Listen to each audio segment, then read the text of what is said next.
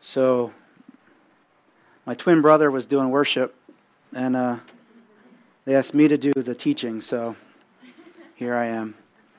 Pastor Greg and the family were away at a family thing, and I heard they had an amazing time.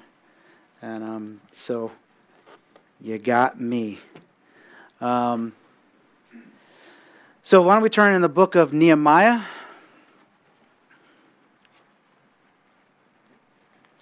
We are going to read Nehemiah chapter 1. We'll actually, a little bit later, go into a little bit of chapter 2, but for right now, let's read Nehemiah chapter 1. The words of Nehemiah, the son of Hakaliah. It came to pass in the month of Chislev, in the 20th year, as I was in Shushan, the citadel, that Hanani, one of my brethren, came with men from Judah, and I asked them concerning the Jews who had escaped, who had survived the captivity, and concerning Jerusalem. And they said to me, the survivors who are left from captivity in the province are there in great distress and reproach. The wall of Jerusalem is also broken down, and its gates are burned with fire. So it was when I heard these words that I sat down and wept, and mourned for many days. I was fasting and praying before the God of heaven. And I said, I pray, Lord God of heaven, O great and awesome God, you who keep your covenant and mercy with those who love you and observe your commandments, please let your ear be attentive and your eyes open, that you may hear the prayer of your servant, which I pray before you now, day and night, for the children of Israel, your servants, and confess the sins of the children of Israel, which we have sinned against you. Both my father's house and I have sinned. We've acted very corruptly against you, and have not kept the commandments, the statutes, nor the ordinance which you command your servant Moses. Remember, I pray, the word that you command your servant Moses, saying, if you are unfaithful, I will scatter you among the nations. But if you return to me and keep my commandments and do them, though some of you were cast out to the farthest part of the heavens, yet I will gather them from there and bring them to the place which I have chosen as a dwelling for my name. Now, these are your servants and your people, whom you have redeemed by your great power and your strong hand. O Lord, I pray, please let your ear be attentive to the prayer of your servant and to the prayer of your servants who desire to fear your name. And let your servant prosper this day, I pray, and grant him mercy in the sight of this man, for I was the king's cupbearer. So the backdrop of our story, as many of you know, is the temple has been rebuilt in Jerusalem. And so at this point, the temple is operating basically in compromise. You know, the temple's been built, but there's no walls that are protecting it. And we know walls are a protection. In those days, we don't see it as much, even though there might be current events that we could go in that direction, but we're not going to go in that direction today. Maybe we need a little bit of break, don't we? But the temple was basically in operation with no protection. The enemy was coming in and out as they pleased at will. And so what is applicable, honestly, about this temple is operating in good fashion.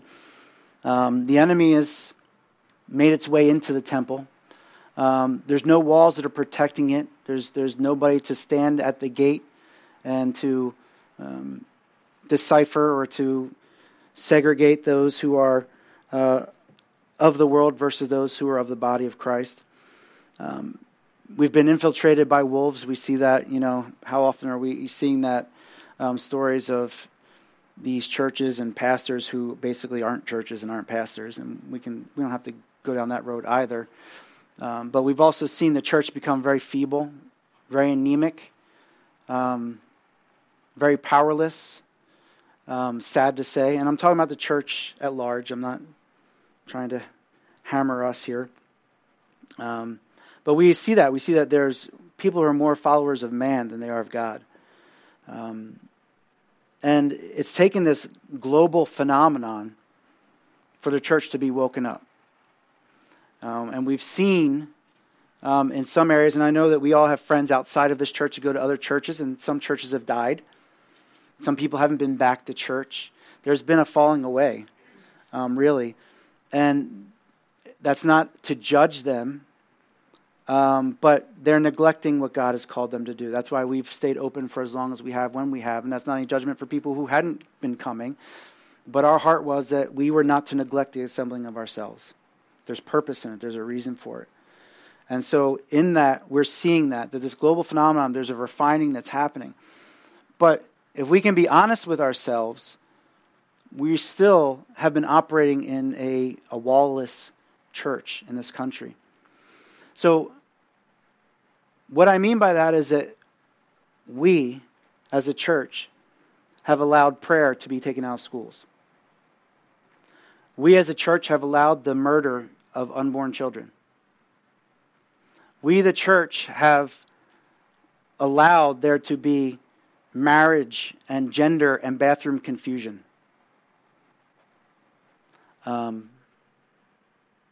We have allowed there to be a confusion of purity within the church.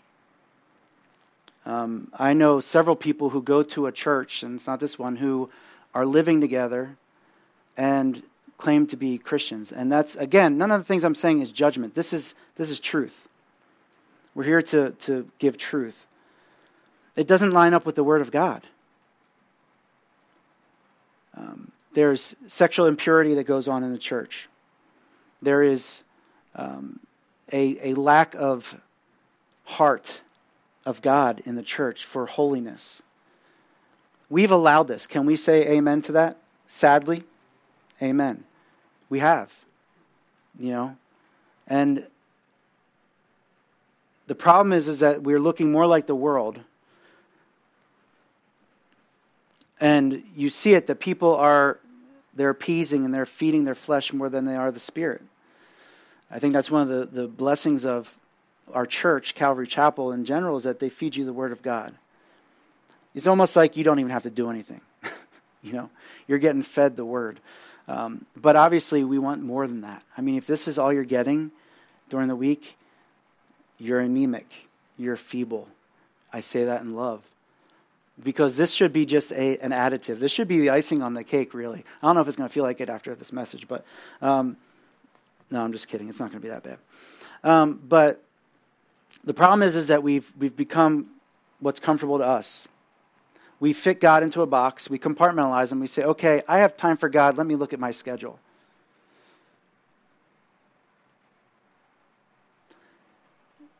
Do you know if that was our heart? And I'm not going to preface everything I say because I do mean this in love, and I'm speaking to myself as well.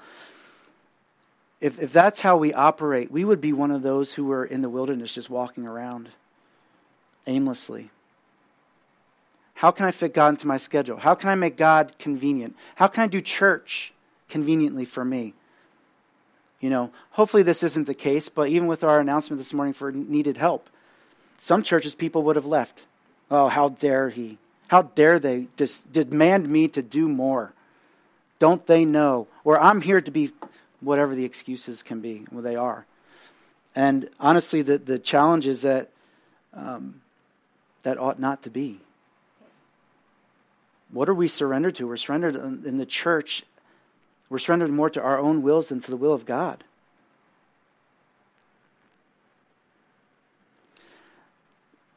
Some of this comes from that idea that, we're not sold out for Jesus. We're not denying ourselves. We're not picking up the cross. We're not following.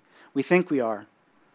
And it's tough. I've been blessed most times in my life by a brother coming up to me, holding up the mirror, and showing me who I really was in love.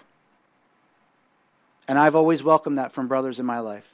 And hopefully you do that too with people in your life, to say, if you see something in me, please bring it to me. Please tell me. How else will I know? How else will I grow? We should all have that heart. The Holy Spirit should be working in us in that way. We're so easily offended or don't want to offend.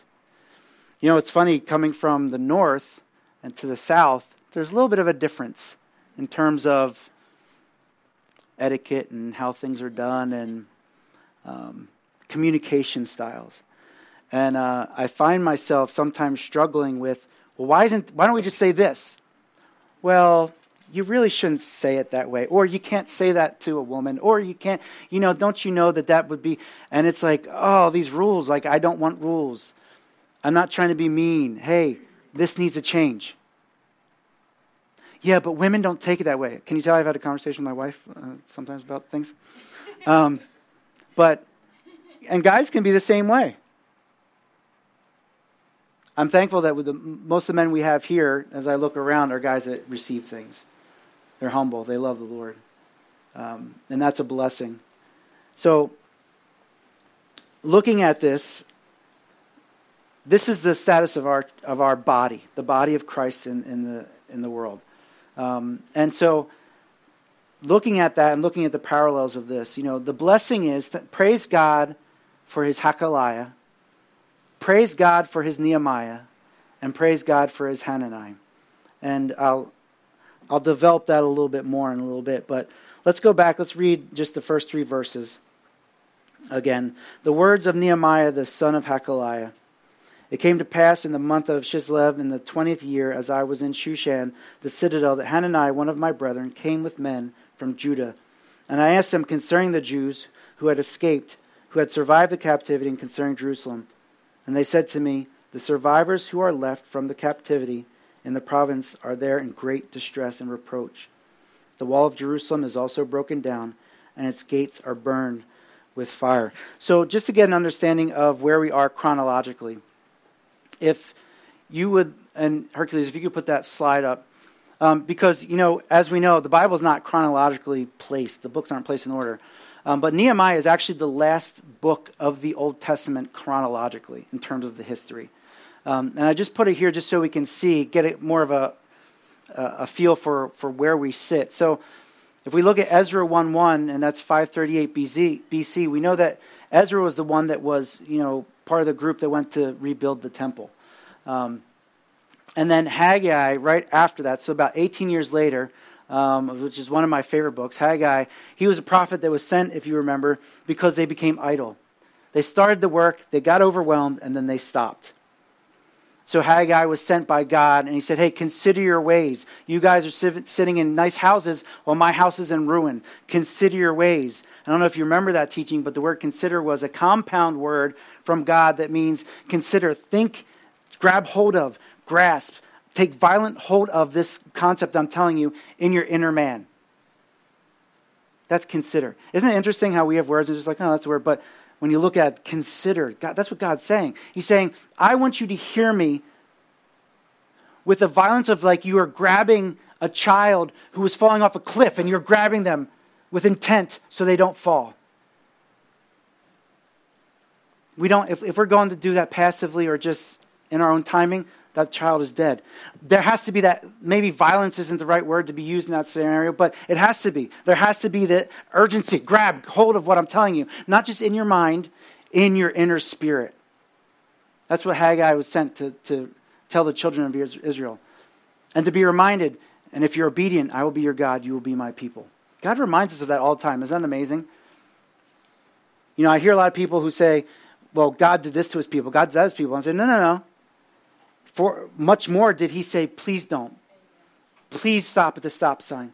Don't go through that yield sign. Listen to what I'm telling you. I beg of you, please don't. There's going to be consequences. I love you with an everlasting love. Don't do it. Don't do it. Don't do it. God's too much for me. I don't want to hear him. I want to do it my way. I want to just, if the opportunity is right and I'm forced into it, that's when I want to serve or to give the gospel to somebody. So Haggai was sent to restart, to ignite the temple to be rebuilt. And then we see Zechariah, which is in the same month. So Haggai and Zechariah were operating at the same time, while Ezra and that group, Jeshua, Zerubbabel, were building the temple. Zechariah, if you remember, one of the most famous verses of Zechariah is where he says, this is not going to be done by might nor by power, but by the Spirit, says the Lord. That verse is in context of rebuilding the temple. They were overwhelmed and overloaded by the job that had to be done, the cleanup, the destruction. If you all remember, what happened at 9/11 and how long it took for that to be cleaned up with mechanized tools and utilities that they used to do that. So the destroyed temple was in that same light, in that same idea. So they were overwhelmed by it, understandably. Some of us, we just walk into our dining room, we're overwhelmed, right? There's too much stuff, there's piles, it's too much. You can get through it, not by might, not by power, but by God's Spirit. And that's funny too, because I remember a pastor saying that, it takes more of the Holy Spirit for him to do the dishes than it does for him to teach on Sunday mornings. And I think about that every time I'm doing the dishes, honestly, which is funny. But there's truth to it, right? Sometimes it's easier to do what I'm doing right now than it is to do the things like, I just washed that. Why is this dirty again? It should be another month before this plate gets used again. Anyway. So that was Zechariah 1. That's in 520. So Ezra 6:5 tells us it's in 515 BC, and that's when the temple was completed.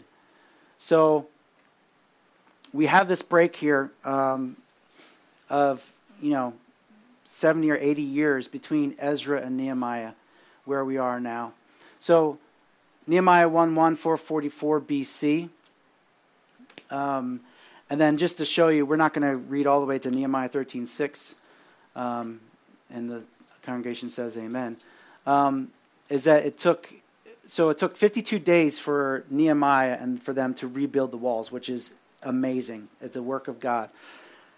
12 years later is when Nehemiah goes back to the king. And we'll look at that in a little bit as to what, the importance of that. So I don't know if you're like me. Sometimes I need to visually see, okay, what's the context? Why is this book after that book? And though it's, Esther's before this. Actually, Esther goes Esther, Ezra, Nehemiah. Why is Esther after Nehemiah, and why is Malachi at the end, the last book of the Old Testament? So anyway, just gives you a little bit of a glimpse of where we are. So right now we've been reading about the temple is at this moment built, but the walls are sitting in destruction. So we're also introduced to Nehemiah, and I said, thank God for Hekeliah, Nehemiah, and Hanani. Hekeliah means Jehovah enlightens. So praise God for God's enlightenment. Nehemiah means Jehovah comforts or comforter. And then Hanani, who's his brother, even though it says in chapter 1, it says one of my brethren, actually in chapter 7, I think it is, where he actually says it, Hanani is his brother, but Hanani means grace. So we praise God for his enlightenment, for his comfort, for his help. Comforter is also translated as helper, and for his grace. So one of the things is that looking at this, this family, names mean a lot. I'm sure, you've all been named for a reason or a purpose, and we name our kids for a reason or for a purpose.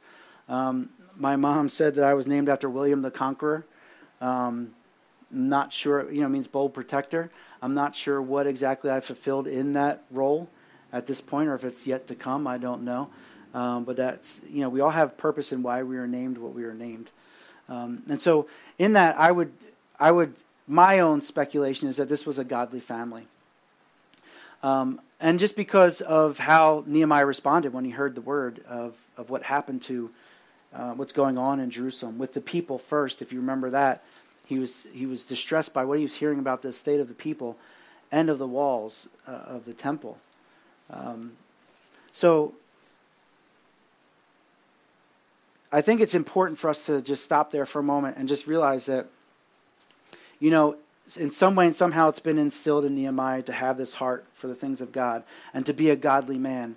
In a lot of ways, that's not usually something that just comes out of nowhere.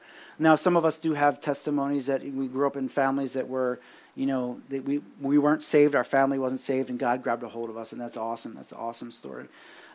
More so in the Jewish tradition, in those days, it's something that would have been passed along. So if there was an adult that had that heart of God, it's more likely that that's been passed on from generation to generation. So the importance of that is that, we all know this too, but it's always have a good reminder is that our home should be a godly home. It should be nurturing in the things of God. It should be a godly environment. To have that reverence and that admonition for the things of God. Deuteronomy 6:4-9 says this, and this is the Shema. Hear, O Israel, the Lord our God, the Lord is one. You shall love the Lord your God with all your heart, with all your soul, with all your strength. And these words which I command you today shall be in your heart. You shall teach them diligently to your children, and shall talk of them when you sit in your house, when you walk by the way, when you lie down, and when you rise up.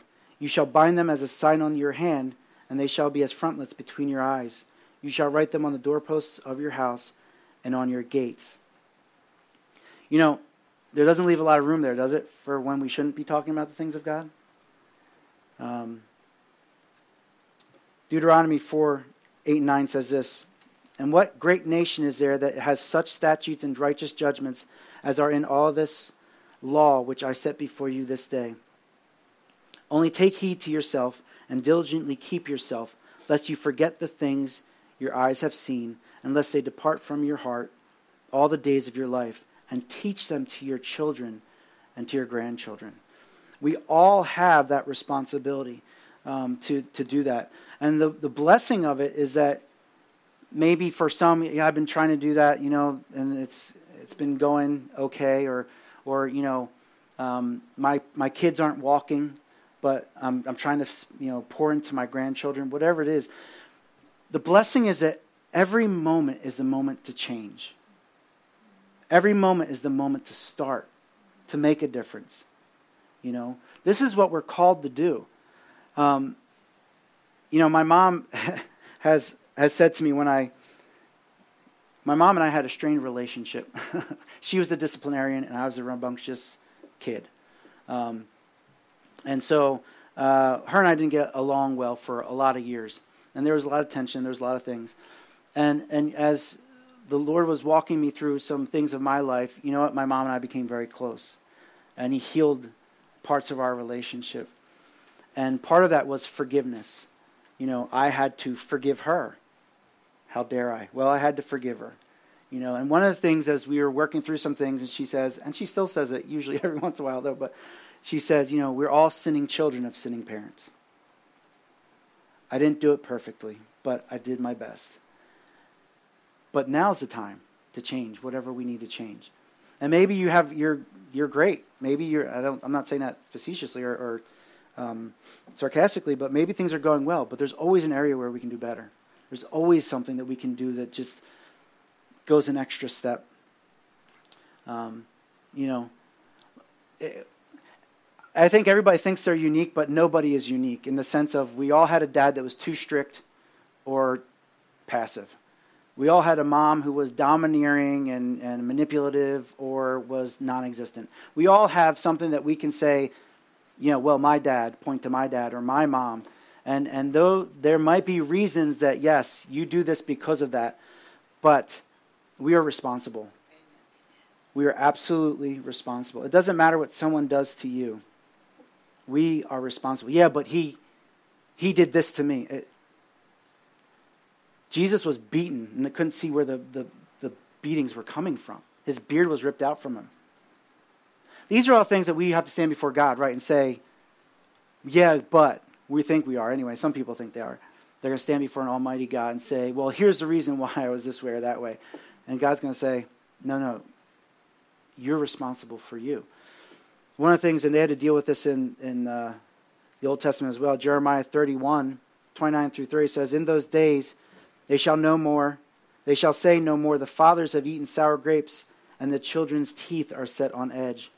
But everyone shall die for his own iniquity. Every man who eats the sour grapes, his teeth shall be set on edge. So the idea is that we all have to take responsibility. We have to stop the blaming. We have to stop the excuses. And I think we all have plenty of them. I'm in that boat as well. But the time is now. Like, we can take the time now and say, you know what, you're right. Some of us have a hard time, especially with spouses. It's a very difficult thing to give preference to the other. in the sense of being right. Well, they always have to be right. So that's why I fight, because I always, no. Even if that is the case, I'm still called to be at peace. I'm still called to forgive. I'm still called to turn the other cheek. I'm still called to go the extra mile. It doesn't matter what someone else is doing to us. We're the ones that need to step up. So the time is now, right, to change those things. If you're in a family situation like that, now's the time. Whatever needs to be fixed and forgiven, do it. Put your sacrifice, put your gift to the altar, and run and go do it. Take care of business. For the health of you and for the health of them. You're going to bless that person by doing that. Whether they know it or not. Maybe they don't even want to be blessed by it. Maybe they don't even think that they're in the wrong. But mostly it's in your own spirit. Say, I forgive. My father passed away. I've had to forgive him for many things more recently. And he passed away when I was 19. So it doesn't matter if the person's there or not. You know what? Dad, I forgive you for this. And please forgive me. There's something that happens with that exchange. The Lord says, I'll forgive you if you forgive others. So we have that as our example. So, and one thing too, it's very easy, fathers and mothers, the biggest ministry for a husband and wife is your husband and wife. I hope everyone understands that. Even if you have children, your husband, your wife, they are your biggest ministry. They are your most primary ministry.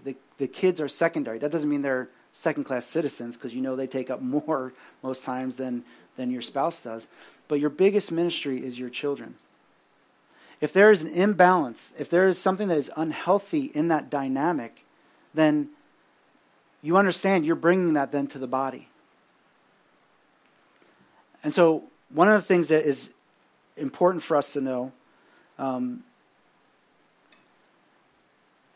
if we are not ourselves coming here healthy, to the best of our ability, I'm not saying everybody has to be tiptoeing through tulips and chasing butterflies, but if we are not walking in sin and we are doing the best we can to live the way God wants us to, we're only going to be strengthening our bodies. So when there's a need, somebody's going to say, I'm going to go do that. There doesn't be any coercion or any frustrations. Or if somebody is hurting, that we'll go to them. It's just awkward. Get over it. There's so much in the world that's awkward. Get over it. Who cares? You see somebody hurting, love on them. Rejoice with those who rejoice. This is what we're called to do. I want to make this clear because this has a lot to do with the walls of the church. And I guess it was a couple months ago, I had done a teaching in Ephesians, and I actually had a really great title that I didn't get to use. Hercules is laughing back there. It was too long, and he couldn't type it up, so he made up his own title for my teaching. How dare he? Hercules, I forgive you. Just kidding. But anyway, it was ask not what the body of Christ can do for you, but ask what you can do for the body of Christ. That's my best John F. Kennedy. Anyway, so, but the idea was, and if we look at it, and I'll read it real quick to you, Ephesians 4:15 through 16, we're told to speak the truth in love, that we may grow up in all things into Him who is the head, Christ, from whom the whole body, joined and knit together by what every joint supplies, according to the effective working by which every part does its share, causes growth of the body for the edifying of itself in love. So, it's so important that we are keeping our spiritual bodies healthy. Because you bringing your spiritual body into this main body brings health to us. If one of us is walking in sin, we all feel it. Oh, come on. No, we do. It's felt. And it might not be in a negative way, in the sense of like, oh, I can see that dark cloud looming over that person. Did you see when they walked in the door, there was just this. No, it could be that we're not getting the benefits of their strengths to this body. These are the walls of the church. This is why the body, the healthy joints, if you read that again, he's talking about we have to do our share. Are you doing your share? Am I doing my share? And sometimes it has to be that somebody has to come up to me, has to come up to you and say, hey, in love, I don't think you're doing your share. I don't think it would be said like that because that would probably put everybody on a defensive mode. But hey, if they do, receive it. Receive it. Stop being offended. But we need to be walking in this way, in love. It's weird if we had, how many people? I'm not good with numbers. I'm going to say we have 50 people here, but I could be completely wrong. It would be weird if we had a body and there was 50 legs. Wouldn't it? No arms, no everything else, just 50 legs running around. It would be chaos. It would be crazy. It would be ugly and weird. The world would be right. That's just weird. They're peculiar. Yes, we are. God ordained we're peculiar. But often that happens because we're not listening to God. What do you want me to do? What is my gift? What would you have me to do? You know what? I got this thing in my life. I know. I'm justifying the sin. Well, is it really sin? But it's affecting you. It's affecting us. It's affecting me. So this is Nehemiah's family, right? So we have Nehemiah's family is enlightened by his father, he being the comforter, and his brother being grace. So this is one man, one family who impacted an entire nation with the help of all the families of children of Israel. If you read later on, we won't get to it today, but how he calls on all of the families to do their job, to do their part. So as we looked at it, Nehemiah means Jehovah comforts, or the comforter. And if you remember in John 16:7, Jesus said to his disciples, I'm going to go so I can send you a helper. Again, it's translated helper is translated comforter as well. So Nehemiah is a picture of the Holy Spirit in this sense. The Holy Spirit is the one who's moved. We also know that he said at the end of the chapter that he's the cupbearer. And the cupbearer was actually a position of prestige. It was someone who was wealthy. They were influential. They understood the royal protocols. They were wise.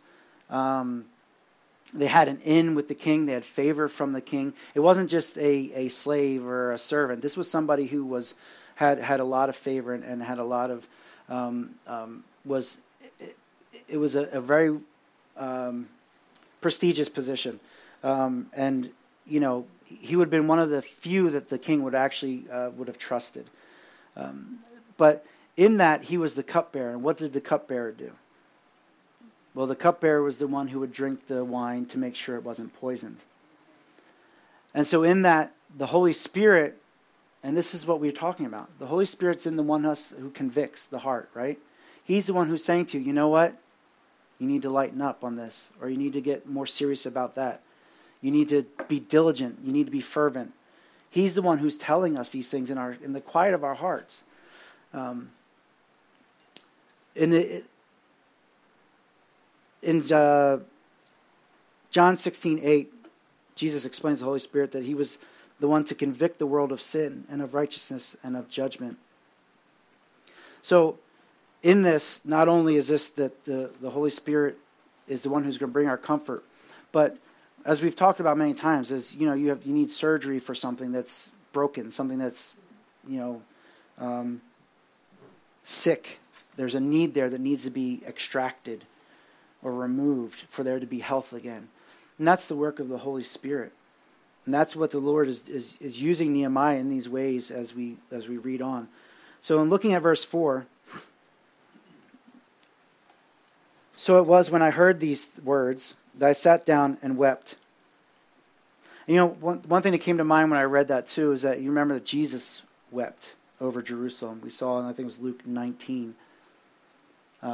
This was one of the most wept over cities in the world in all history, I believe. And Nehemiah was weeping because of the state of the heart of the people and because of the walls. And Jesus wept because of the heart of the people as well. This is why it's important for us that, this has to be something that our hearts are moved. Our hearts have to be moved when we're hearing about, shootings in a church or the things in Afghanistan or in the Middle East, the things that are happening that are so horrifying. And somehow we have been spared these things for now by the grace of God. But we need to be ready to endure those things. Are we that sold out for Jesus? I think if it ever got to that level, then we would see even a greater falling away of the church. Because they're just not willing. Are we willing? Are we willing to surrender to the point of death?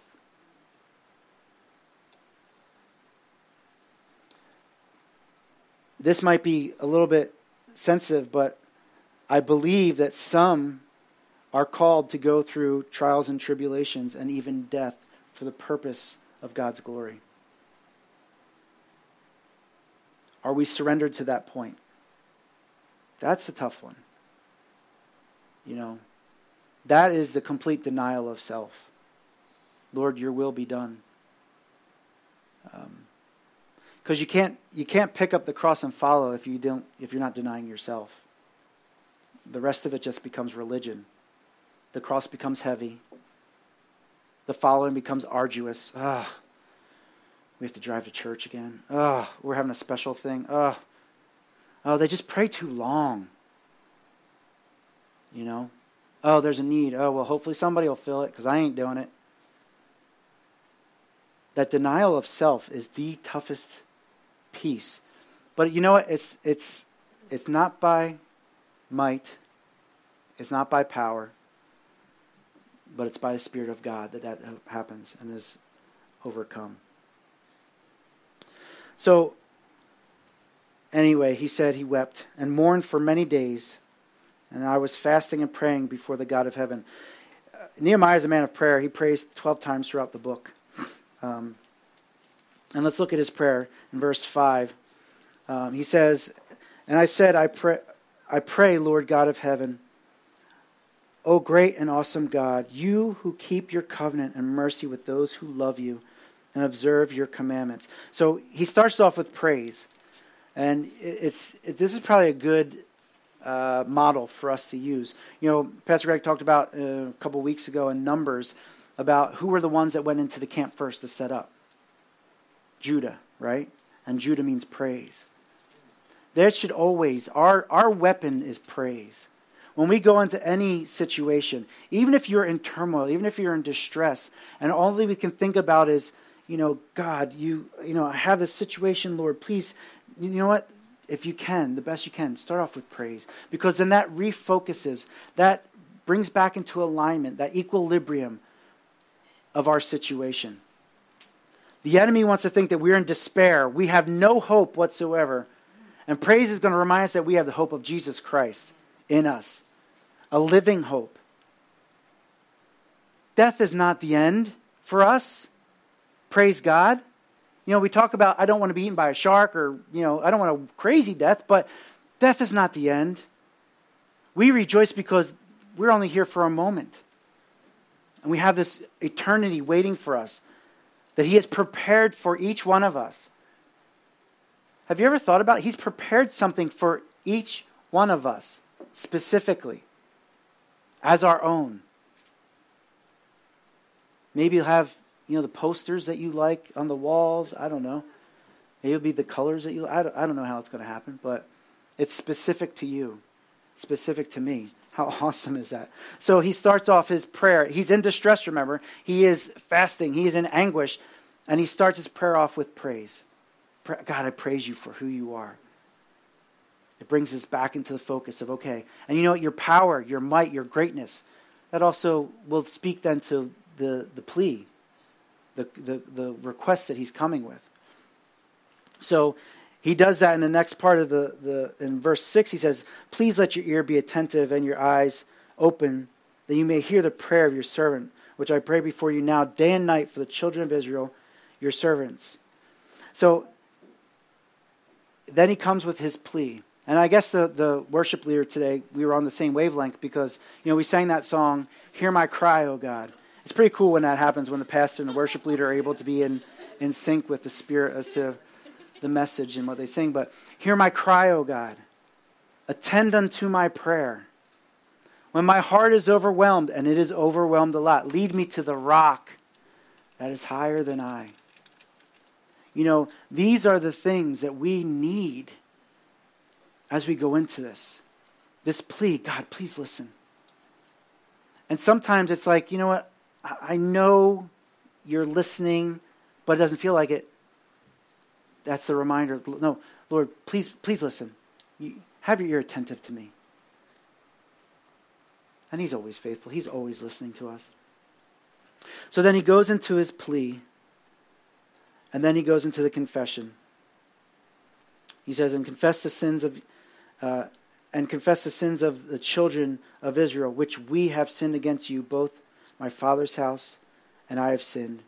We have acted very corruptly against you and have not kept the commandments, the statutes, the ordinances which you commanded your servant Moses.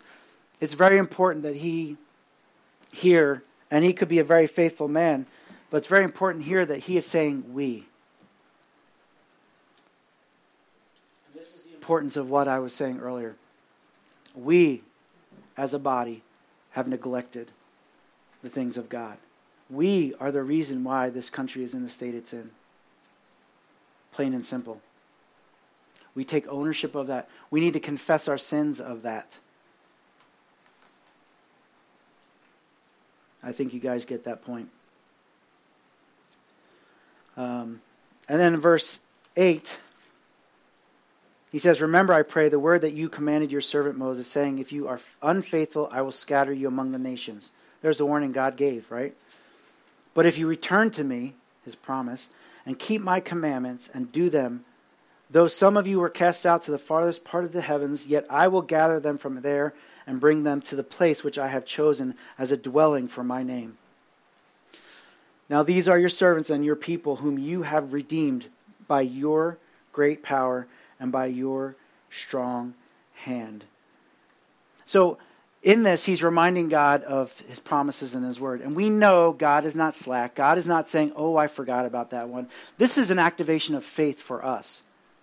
Have you ever gotten to that trend where you're like, you know what, Lord, and you said this, and you said that, and you said this. It starts off as like the foundation. And you're saying, you know what? You're really speaking to your own spirit. You know what, Lord? And I'm going to forget not your benefits of all the things that you've done to me. I'm not going to forget those things. 2 Corinthians 1:10 says this, for all the promises of God in him are yes, and in him amen, to the glory of God through us. 2 Corinthians 7:1 says, therefore, having these promises, beloved, let us cleanse ourselves from all filthiness of the flesh and spirit, perfecting holiness in the fear of God. Our faith is ignited by the promises of God. We are reminded he is with us. We don't need to fear. He will never forsake us. We don't need to be afraid.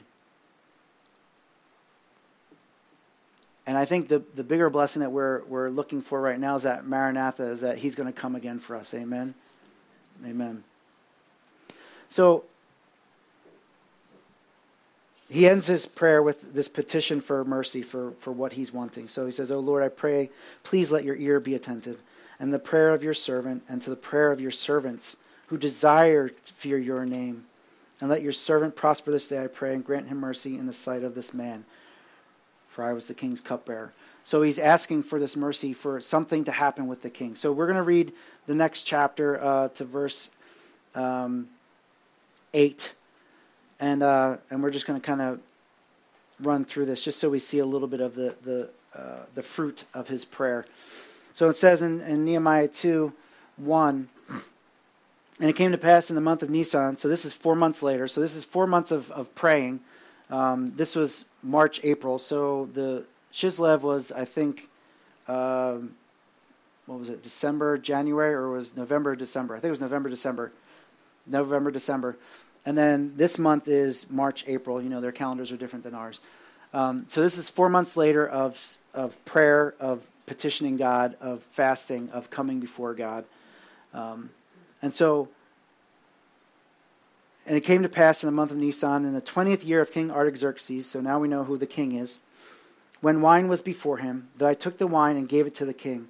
Now I had never been sad in his presence before.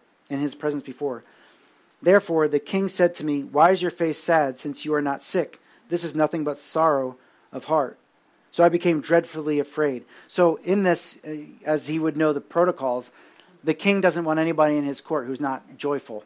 I mean, it's kind of funny, seeing some of the protocols of royalty, and even the ones where, you're not supposed to show your back, so people have to walk backwards as they're bowing, and it seems silly, but there's so many protocols that are necessary. And so in this, Nehemiah knew whether it was God that prompted him to be this way on purpose, or he just couldn't hold it in anymore. It's not saying to us, but he is showing he's wearing his heart on his sleeve, as we would say. He's showing the condition of his heart, which could be death. The king could have ordered him to be executed because of that, because of him coming into his presence like that. It's kind of like, do we always want, we want to minister to people, but if you are in a habitual Eeyore, you're going to be a drain. And that's just being honest. There are people who are habitually down in the dumps. They could have the blessings of God, and they're pointing out, well, I heard you got a new car. Yeah, but the tires are going to need to be changed eventually. It's that kind of person. They're looking at the glass is broken, it's cracked, it's got a hole in the bottom, so it's not even half full. Yours might be half full, but mine's always empty. That kind of personality.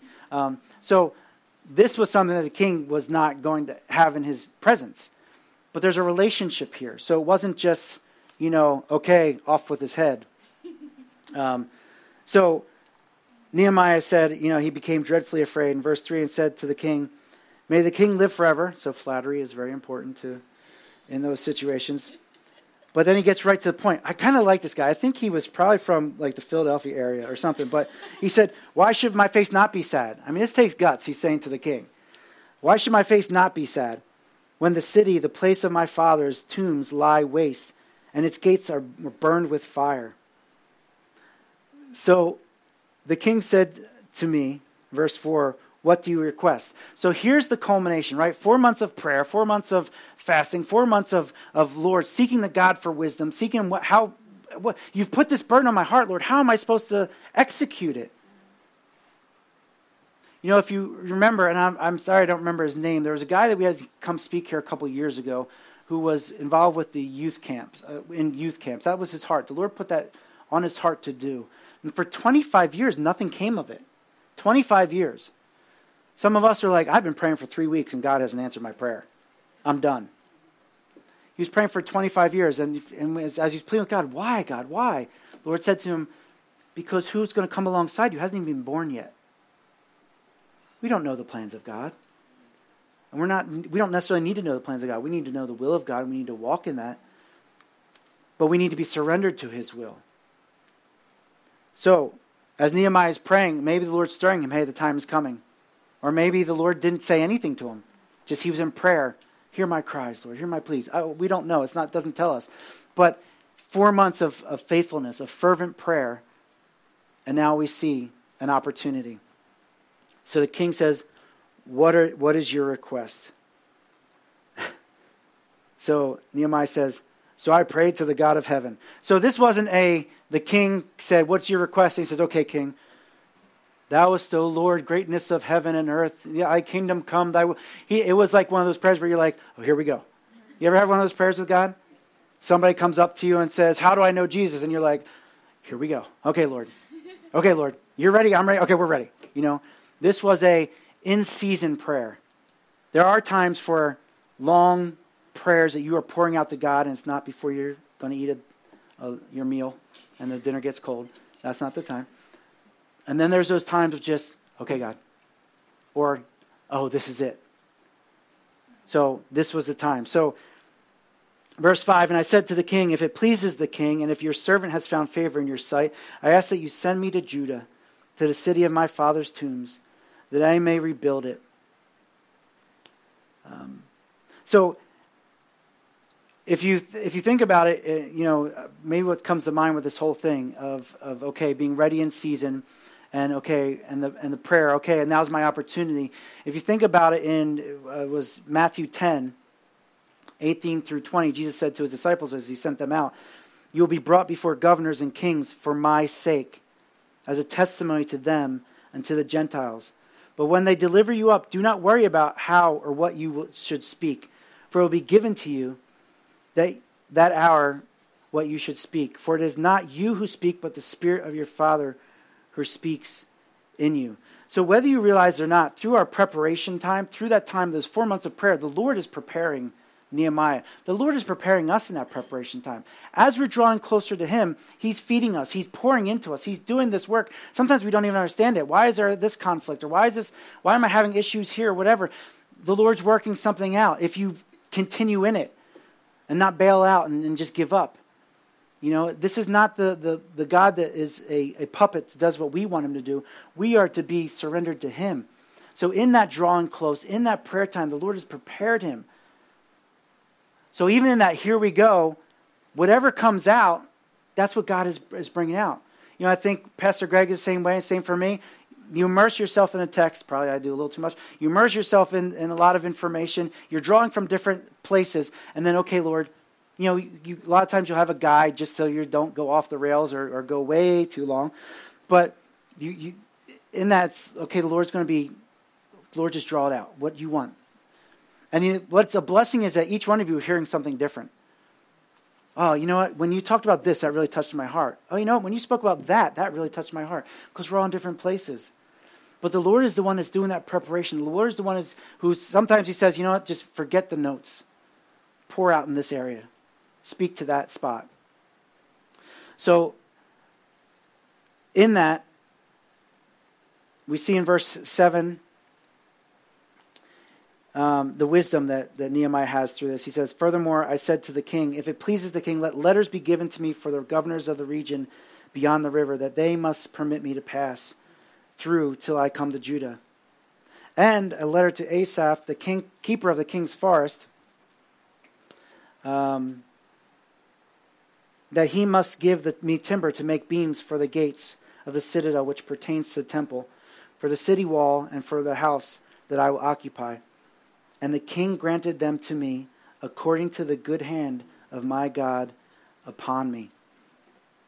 So, in this, we see the wisdom.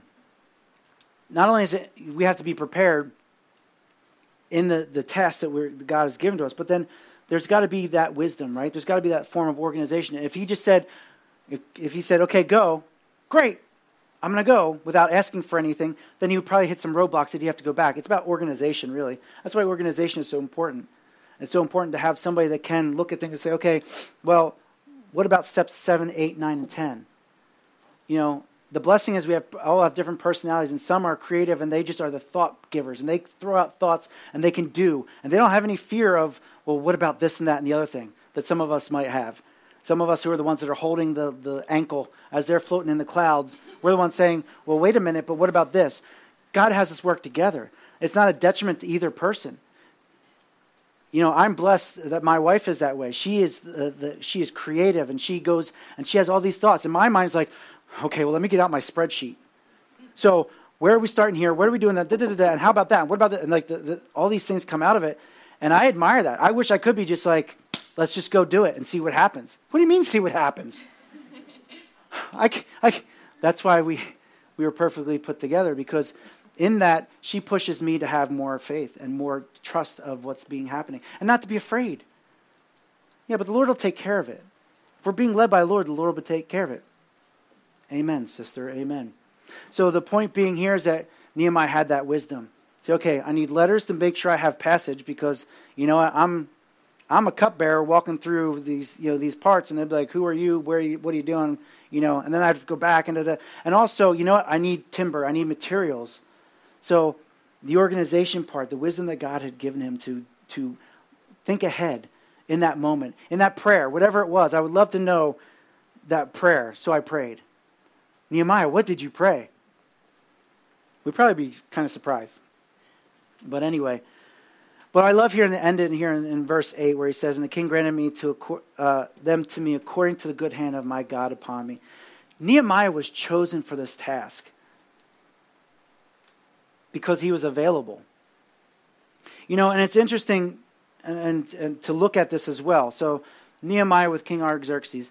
We have Joseph was esteemed in Pharaoh's household, to the point where the children of Israel were, well, they weren't children of Israel at that time. Where were they? They were the tribes. They were saved from famine due to his position with Pharaoh. And Moses was the adopted son of Pharaoh's daughter. And God used him in his prestige and his position to lead the children out of Egypt. You look at Daniel had favor with King Nebuchadnezzar in Babylon, to the point where they were allowed to continue in their worship. We have Esther marrying King Ahasuerus, who Queen Esther is actually King Artaxerxes' stepmom. So you see the providence of God. God has planted people in positions to do his work. And we fret about the things that go on in our world. How do we know that there isn't someone walking alongside our president right now? Don't answer that. But how do we know that God doesn't have someone positioned in that administration? The bigger question, though, is, are you praying for our president? Are you coming alongside him? And not just hell and fire, brimstone, conviction prayers, but that he would know God.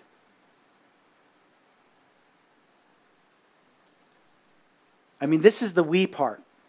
We have neglected our nation, and that's why we are in this position, because as a church we haven't done what we're supposed to do. We will gripe, we will complain, we want someone else to do something, but are we coming together as a body to pray for our president? He's not my president. Let's get beyond that.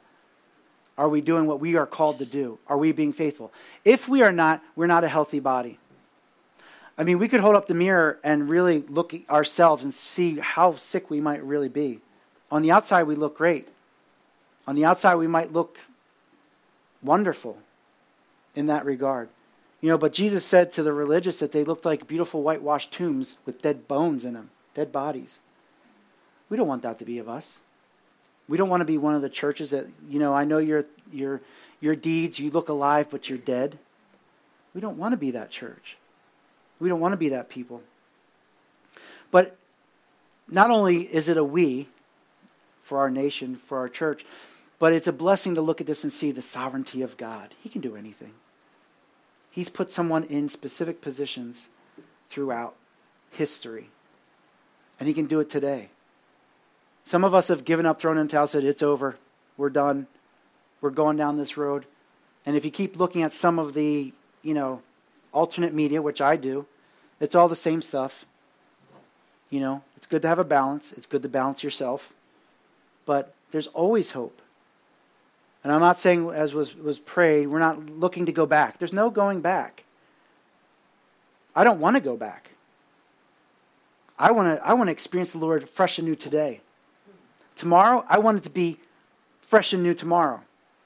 I'm not looking at the timeline of history and what's happening in our world. Yes, we're praying for those things. But that doesn't change me being before the Lord. That doesn't change you going before the Lord. Doing your duty, doing your part as the body for us to be healthy together.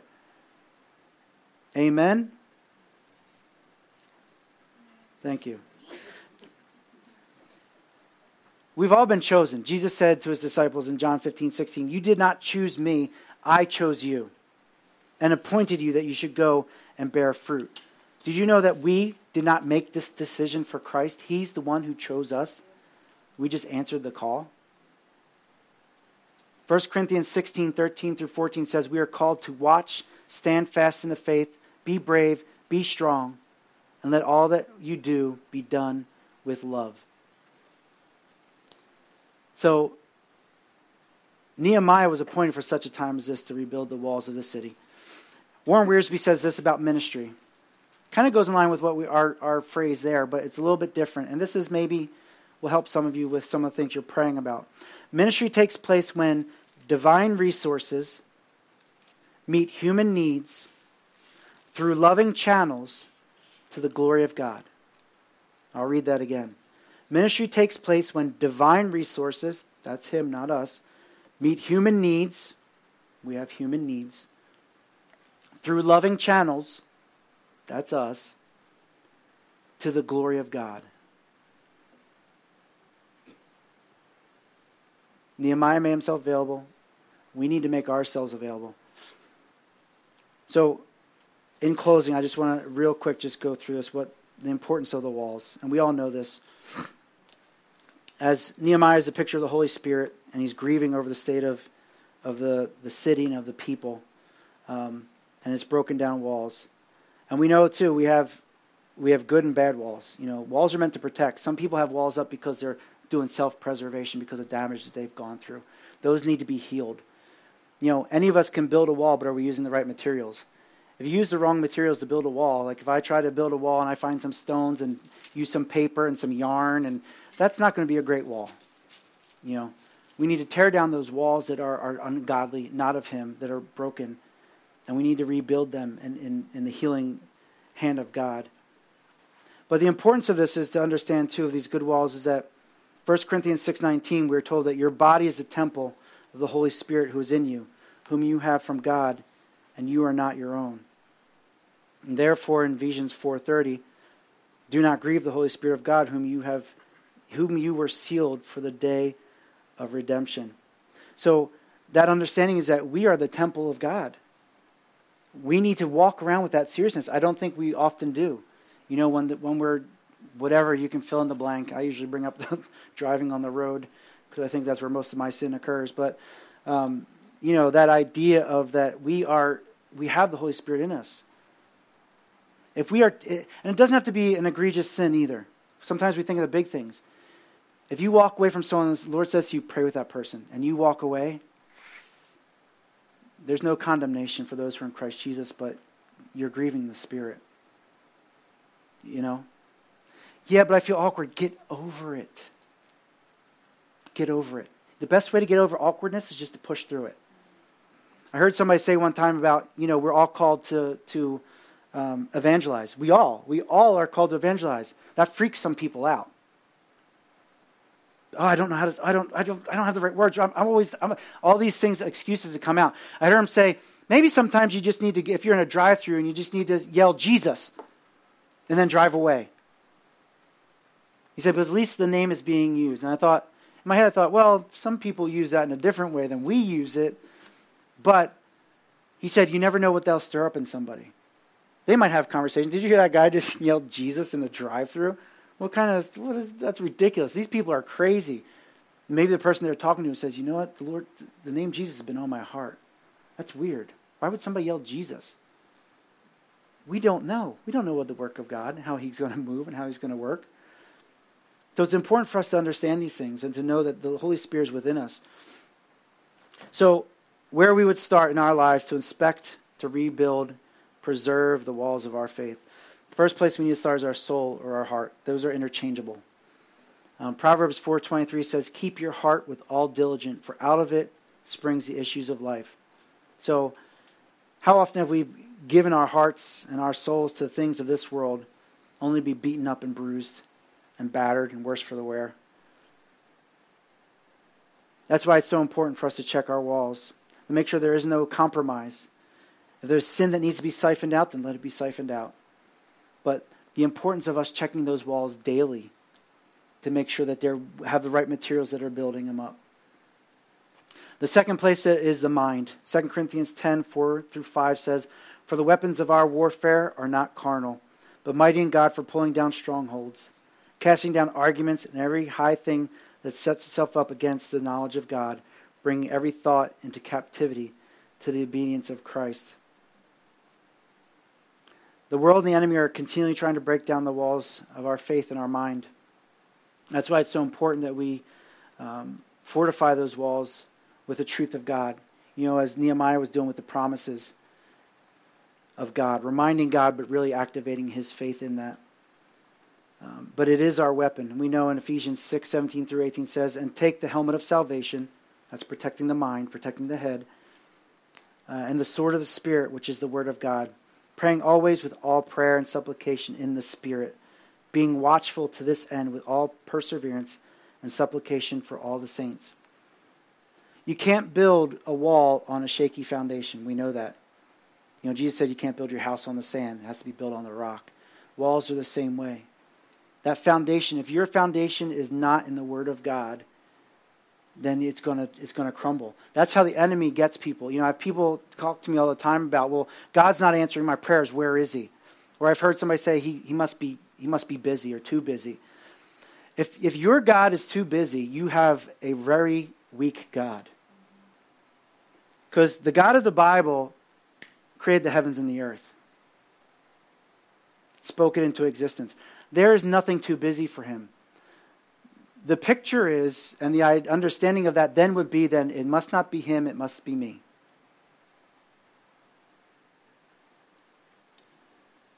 So,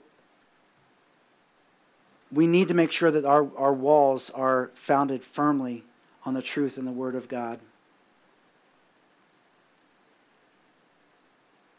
So, and I want to say this to unbelievers, and this is more online because we're a family here, but we know there's others that listen, that those who are not believers, who are not sold out to Christ, we're sitting here as a family. We love each other. We eat together. We laugh together. We cry together.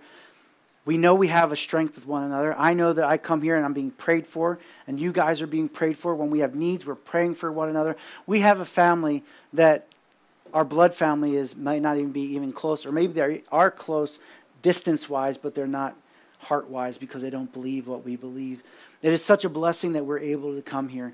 And I would encourage young believers that you need that. You want that peace and that joy and that love that we're experiencing here.